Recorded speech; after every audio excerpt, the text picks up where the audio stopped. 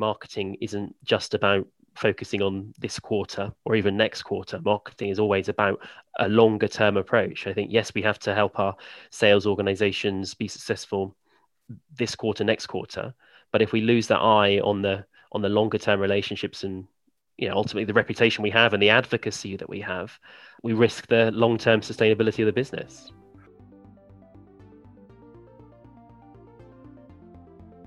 Hello and welcome. I'm Rob Levitt, your host for C-Suite Marketing, expert conversations on executive engagement.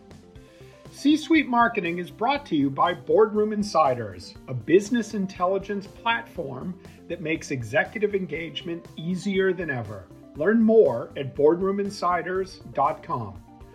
Learn more about this podcast on itsma.com. You'll find other episodes of C-Suite Marketing and all sorts of other research and insights on executive engagement. And please subscribe on your favorite podcast platform.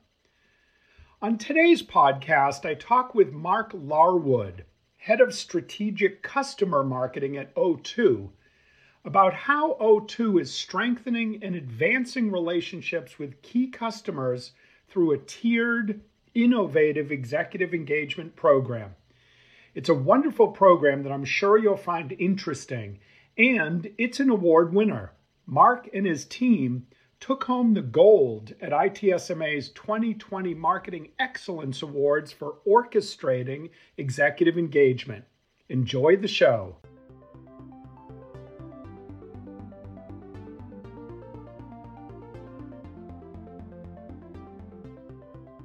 Well, I'm thrilled to be here today with Mark Larwood, Head of Strategic Customer Marketing at O2. Mark, welcome to the podcast. Thanks, Rob. As ever, good to be here. Excellent. Yeah, really looking forward to talking today about your program and approach. But why don't we start with just describing a little bit your role? Tell me about the scope of program and responsibility under that strategic customer marketing heading. Sure. So I work for O2 Business, as you say. O2 Business is the UK arm of global multinational telco Telefonica. I run our ABM advocacy and strategic account marketing activities, if you like, which basically means my job is to help grow our strategic, our most important, and our largest accounts, really. So working with sales, working with account teams, and that intersect to help drive our business forward successfully. Excellent, excellent. And give us a sense of the scope of accounts when you talk about your strategic accounts. Are we talking tens? Are we talking hundreds? Yeah, so we're talking about tens, 40 or 50 key accounts. And obviously it's a form of tiering within that, right? Not all of these strategic accounts are born equal, as it were. Some of them move through the cycle, but, we try to take a tiered approach so we have a sensible approach to managing what is actually quite a high number of accounts, really. So let's start. We've got the basics here. Talk about executive engagement and why is that so important with these accounts? So as I say, these are our most strategic accounts. They're our largest accounts. They're the accounts where we have that strongest opportunity for growth and where our success is, tied up most. These strategic accounts probably represent, 40 or 50% of our annual revenues. They're really important to us collectively and individually. And I think there's a huge realization that those strong relationships with executives, that executive to executive, but also for our account teams with executives within these accounts, those strong relationships within these accounts are vitally important. And where we can have those exec level in relationships, it's kind of fairly self-evident. If you're having that face-to-face time with the senior team within a customer, the better that is for relationships elsewhere as well. Tends to sort of, grease those wheels of relationships across the organization.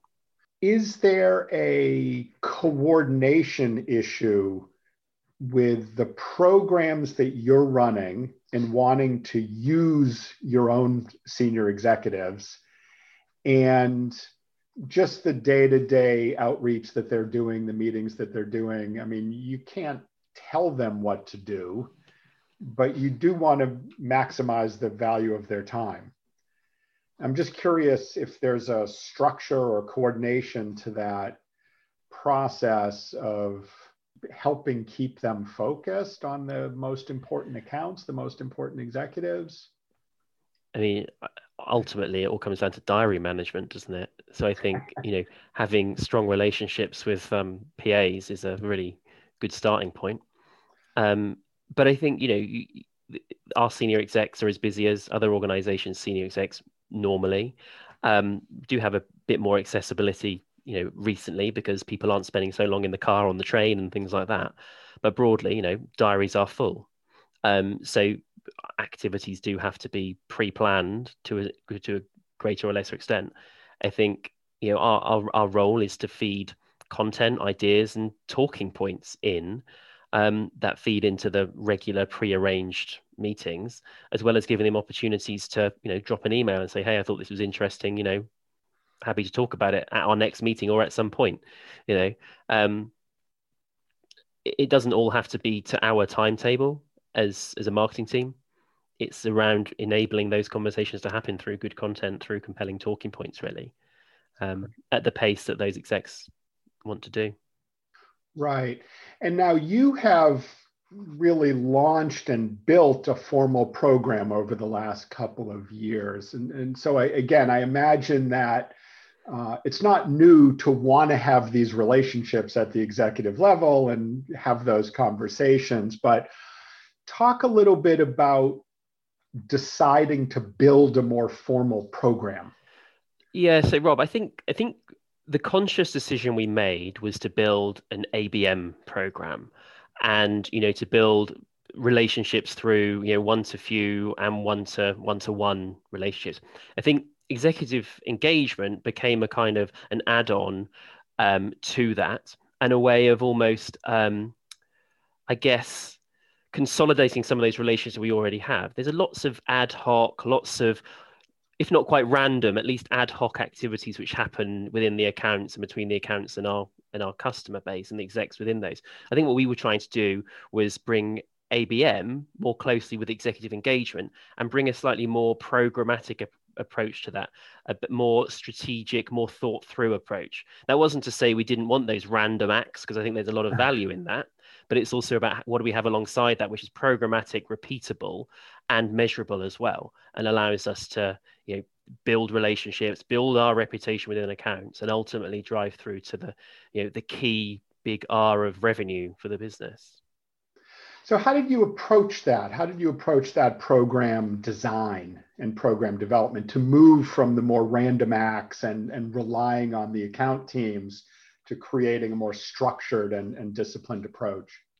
Yeah, so I think, one of the first things we did now 2 years or so ago was put into place our customer advisory council, or a customer advisory board. That kind of gave that focal point for some of those senior relationships, building those within our key most important accounts, as I say. We already had that ABM program, which sort of sat alongside that, which went to a different audience. And really, I don't think there's any rocket science around this, really, Rob, to be honest. It's really looking at all of those things which already exist and trying to pick the best pieces and replicate those things. There are some of our execs, our account execs rather, account managers, who are really good at this stuff. They're really in control of who needs to be contacting who, and they're constantly working with the execs. Learn from those, roll out those sorts of methodologies and ideas into the other accounts. And then marketing's role in this is to provide, I guess, the messaging, the content, the ideas, and the impetus for those relationships which need to happen. I guess provide the catalyst for making some of those things happen. Okay, so I love the building the advisory board as a focal point. I want to come to, in a minute, I want to get to what you've built around that, but let's stay on the advisory board. And because the timing is interesting, I think you started that a year or two ago, but this year, obviously, we're recording this at the end of 2020, you've had to move away from what I imagine was a more face-to-face approach. So first of all, I'm curious, Mark, how the advisory board has evolved from when you launched it to where it is now. Yeah, so we launched the advisory board February sort of 2019, so nearly 2 years ago. Yeah. And it was always envisaged as a, you know, twice annual, 3 times a year, face-to-face event. Right. And that's what happened in 2019, right? We had a couple of Right. initial meetings where we met with the council members in the usual way, Right. nice dinner, nice restaurant, Right. that kind of approach, very casual. We had a plan for one of these events in March this year, just before our lockdown came into place in the UK. Obviously, we didn't know it was happening, but a lot Right. of people were already taking precautions and people were reluctant to want to come and meet in person. So with about 48 hours notice, we pivoted across to a virtual event. We ran it over Microsoft Teams and we thought, we don't know how this is going to work. Is it going to work? Will people participate? Will we get the same sort of involvement? And actually, we shouldn't have worried. It was really, really successful. We had a better turnout than we would have had Mm. it been face to face, and there was a real strong level of engagement. And I actually think that having that advisory board in place already was fantastic for us. It gave us that forum to have some of the conversations with our customers that we wanted to have. Um, and all of a sudden, we've got 12, 14 execs, senior execs from our customers in a room, and all of a sudden there's this galvanizing, unifying problem, challenge, Right. what to do about COVID. And everybody's in the same situation, trying to work it through. What are we going to do? And they're sharing ideas, being really open about what the challenges are for them and how they are dealing with it, which I think was hugely beneficial for those people there. And it's great for us to hear that and understand our role as comms and telco provider, Right. how we can support that. Yeah. No, mission critical. Mm. Right. So, how has that evolved over the course of the year? So, you made this quick pivot last spring in March, and then, even in March, we didn't know how long that was going to last, but clearly it's lasted, the rest of the year. So, how has that advisory board evolved over this Well, past year? I mean, unsurprisingly, it stayed virtual. Yeah. And whereas, in 2019, we did 2 events, as I said, this year we've done 6. We were due to have a 7th in December, but that ended up sort of moving into February for various end of year reasons. But, we've Sure. had 6. It's been very regular, very strong participation. And as I say, it's been a real good vehicle for us and for our customers to come together with their peers and talk in a safe environment around what they're doing about challenges. It's been interesting to see how that conversation has developed over the course of the last nine Yeah. months or 10 months, really, from that initial, I won't say panic, but that initial kind of what do we do? Yeah. Everybody's the same, almost an emergency situation, into that, okay, this is going to be normal for a little while. How are we going to deal with this? To now coming more round towards, what does the future look like? What does the future of work look like? Are people going to rush back to the office, rush back to wherever their work environment is? Or are we going to have a bit more of a hybrid, remote office approach? And, it's really interesting to see how that conversation developed over time. Yeah. One of the things we've talked about a lot on this podcast is, by necessity, virtual executive engagement. Before this year, I think executive engagement was a laggard when it came to virtual. So much of it, whether it was advisory boards or just executive dinners or events or roundtables, so much, or just meetings and briefings one-to-one, so much of it was in person. We now have the better part of a year of experience with virtual executive engagement. And I'm curious, as you are now planning and moving into 2021, are there some lessons about how to manage the interaction and the engagement virtually? Having done now 6 of these Yeah. advisory board sessions and probably others as well. So I think one of the refreshing things has been the availability and accessibility of a number of senior execs. I think when you're asking people to come to a face-to-face event, it's a big commitment, right? Yeah, maybe they're based in London where we are, and it's still a trek across town, or it's something. Yeah. Whereas with our advisory councils, we've had, hour and a half meeting, we've had one at breakfast time, we've had a couple later in the afternoon. They kind of bookend the day. And the commitment is the hour that you need to turn up, the hour and a half, not the 3 hours traveling either way and the disruptions and those sorts of things. So in terms of, most of our accounts, we found that more accessibility, more access to them, really. And yes, we've had to rethink the sorts of conversations that we have. We're all familiar with Zoom, Microsoft Teams, whatever it is. And when you've got a group of people, you can really only have one person talking at once. And I think what we miss are those kind of side conversations where, not so much in the plenary kind of discussion group, but when, those informal pieces when you kind of turn up and you have a drink with one person, then you sort of wander around and do the networking. We're kind of missing out on that part, and we haven't really found a strategy of how to bring that back in.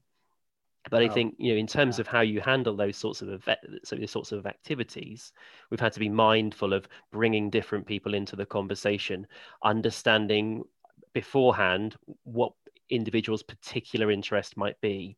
It's just a different way of facilitating those conversations, and when you can actually see the whites of all their eyes in a room in 3 dimensions. Right. Oh, exactly. Now, I'm curious, from a audience perspective. You talked about how over the course of this past year, the conversations have shifted because the reality has changed so much, and you're talking different kinds of issues and challenges around the future of work and so on. Are you now, so stepping back from the advisory board, thinking more broadly about executive engagement, are you looking at different kinds of audiences, different kinds of executives that you're now trying to reach or that you are working with? Yeah, so I think, as I say, we had an ABM program which was broadly addressing the day-to-day contacts that we have within accounts. They're typically not the C-suite, and then we have our executive board, our customer board, which is approaching those people. They had been quite separate, and we were making good progress in bringing in place some sort of special interest groups and some other face-to-face meetings previously, and obviously all of those tended to stop. We've run no end of webinars. We've run, panel discussions where we've written up the output from those things as well, and used that as something to feed back into our advisory board, but also to our other customers. The advisory board is fantastic. Our ABM program is a great vehicle for reaching certain audiences. I think our perennial challenge is how we continue to go broader in terms of the customers that we can reach, but also that depth and reaching different audiences and having something meaningful to say based on the line of business or the area that an organization is interested in. And I think that's the perennial challenge for us. I think we made good strides in 2020 as well. And pandemic has got in the way of that to a degree. But I think through a combination of almost broadcast webinars to narrowcast panels and discussion groups, we've been able to have some of that thinking. I think what really helped us reach new audiences and drive greater awareness amongst our existing customer base is having some real strong thought leadership. The pandemic and how organizations handle how their workforces work, in terms of remote working and home working or whatever it is, has been a real challenge for a lot of our customers and for business on the whole. And there's a strong play for us as the comms provider, as the mobility provider, to play in that. So our thought leadership, how we see the future of work and the future of society more broadly, has really helped us expand into new audiences, and for people have that's interesting what O2 have got to say, I must talk to them, type things. No, that's great. And I'm so glad you brought up the thought leadership topic, because another issue that we often focus on at ITSMA, and we've talked about it with other experts and guests on the podcast, is the intersection between thought leadership and executive engagement. And so on the one hand, the importance of research and publishing, high quality, relevant executive level content. But then how do you use that content for conversation? How do you equip your account leads, your account managers, your own executives to be able to use the thought leadership for more personal conversations? And I'm curious, as you've pivoted over the course of the year, are you working differently or maybe just investing more in that enablement side of thought leadership? Yeah, I think absolutely. I say we've got some strong thought leadership. It's very easy to try and take that to small groups of audiences, but as soon as you want to sort of scale that up and take it out broader, Yeah. you need to use the channels which you have. And in our case, it is our account managers, account teams that are best placed to take some of that messaging out to our existing customers. It's a lot of a lot of things that we can do from a PR and a messaging and it's more sort of broader activity, but enabling the salespeople and the account teams to have those conversations directly, so that they can really understand our thought leadership, how it impacts and could potentially impact their customers, and helping them work that out for themselves is really important to us. Yeah. So what works with that? I mean, we often hear from the sales side, we're inundated with content, we don't have time, or they'll pick on one or two things. And I think a more programmatic approach is usually required. But I'm curious from your experience, Mark, what's working, what's effective with that? So I mean, there's always a degree of carrot and stick with this, in the sense that sometimes it's mandated that account teams attend what we call Ask the Experts, which are our kind of show and tell to our sales audiences. But also, it's got to be something which is valuable to them, or they can see how it's valuable to their customer, and therefore how it's valuable to them. Sending 25-page PowerPoint presentations is not the way forward. Infographics and those sorts of things are really the simplest way of understanding things, and also just be really clear on the process we want our salespeople to have. And also this realization that not every time you speak to a customer has to result in an opportunity. It's that cumulative effect of those touch points which is important. And for those account people that are, I guess, more savvy to that sort of approach, they're always interested in finding a new piece of content or a new angle just to touch base with the customer, have a conversation. Ultimately, they want to turn that into an opportunity, whether that's by encouraging them to have a workshop on a particular topic, or join ideation sessions or innovation sessions. I think it's just really about having the right sorts of content and a breadth of different types of content to suit the purposes, really. Yeah, and that's where I would imagine that you run the ABM program. I mean, you're already so tied in with the senior most sales leads, account leads. So you're already building those relationships and kind of workflows. Let me take another classic challenge, which is measurement. And so, you just mentioned, Mark, that one of the issues with sales is helping them understand that not every meeting leads to an opportunity. You're trying to build stronger relationships. You're trying to build stronger connections. How are you measuring the impact of all of this work? So look, we're a commercially focused organization. Ultimately, it comes down to the pipeline that we can deliver. I think the challenge is, the best way to look at that is look at it in aggregate across the various activities that we do.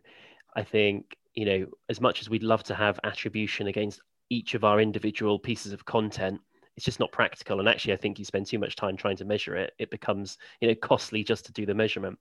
I think looking at the collective contribution of what we do to the sales pipeline and ultimately to revenue is important. But I think, we also subscribe to the idea of, the 3 R's that the ITSMA, focuses on. Revenue is important. I think the major 2 levers that we have are the other 2 R's, right? Reputation and relationships. Those are the levers that we can affect as marketing in the short to mid-term, which ultimately leads to those revenue opportunities. And I think we avoid those other measures at our peril, really. Certainly, marketing isn't just about focusing on this quarter or even next quarter. Marketing is always about a longer term approach. I think, yes, we have to help our sales organizations be successful this quarter, next quarter. But if we lose that eye on the longer term relationships and ultimately the reputation we have and the advocacy that we have, we risk the long term sustainability of the business. Right. So you mentioned up front, you're in the roughly 40, 50 accounts range. I imagine, the executives that you're trying to reach. Maybe it's in the hundreds. It's probably not in the thousands of executives. And so I want to keep on this measurement topic. How are you actually measuring reputation and relationships? Yeah, so it's a little bit subjective, and it's based on our understanding for the most part of where we think we are on an advocacy scale, right? From completely unaware, blissfully unaware of that we exist, to strong advocates, people that we would feel, people we would be happy to share a platform with, people that will provide us with a strong reference point, things like that. And I think we look at that from the organization as a whole. Where is customer A on that journey overall? But as you say, it's about the individual execs within that. And we're typically tracking, maybe 8, 10, 12 execs within our top accounts, our top ABM accounts, and charting that progress across the piece, and mapping some of those execs in terms of to the opportunities that we have. Or actually vice versa, here are some opportunities we think we have in these organizations. Who are the execs we need to influence to make that happen? And that may be a 9 to 12 month process from start to finish, but it's very much about thinking around, who do we need to impress? Who needs to have a great opinion of us to make the decisions that help our business? Oh, that's great. All right. So we just have a few more minutes left. End of the year, going into 2021, what are you proudest of over this past year? What do you look to as your greatest successes or accomplishments with the program? So I would say is a couple of things. I think the amazingly fast pivot that was made within my team and our wider marketing team, really, to deal with the immediacy of the pandemic and what it meant. We're very lucky. We were very able to work from home very quickly. But I think pivoting to be able to help our customers is something that I'm personally really proud of. And my team, particularly being responsible for the strategic account relationships, had a huge role to play in helping our customers, changing that messaging away from, salesy promotional into, supportive, empathetic messages, let's say. So I'm very proud of that. I'm also proud of the advances we've made in our customer advisory board and those programs and how successful those have been, really. Most of all, just proud of my team. That's great. Okay, so what's next? What are you looking at for 2021? How do you build on, you're 2 years into the program, you're 1 year into this crazy pivot. What are you focusing on as the next phase? Well, I'd like to think there's a little bit more predictability about 2021, but I don't think there will be. So I think enabling us to be ever more agile in our thinking and in our approaches to things, and I think, in our customer relationships as well. And generally, I think building upon the opportunities we already have. I talked earlier around, expanding the breadth and the depth of our activities into our key accounts, reaching more customers than outside of those that are just reached by the advisory board, for example, making sure that we can talk to all of the execs within those organizations. I would say that, it's a continual improvement process, really.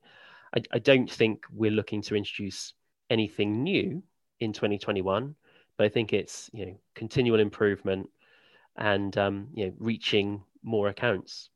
Are there curious how you're working with your own executive leadership and involving them and kind of managing them, if you will, as a part of building these relationships with your key accounts. What is the role that they play? So think about our advisory board. It's chaired by our COO. It's our UK COO. He's ultimately responsible for running the network and this £6 billion business. It's a big job, yet he's prepared to spend his time on this activity. It's really important we have that senior sponsorship. So maintaining and building upon that relationship is incredibly important.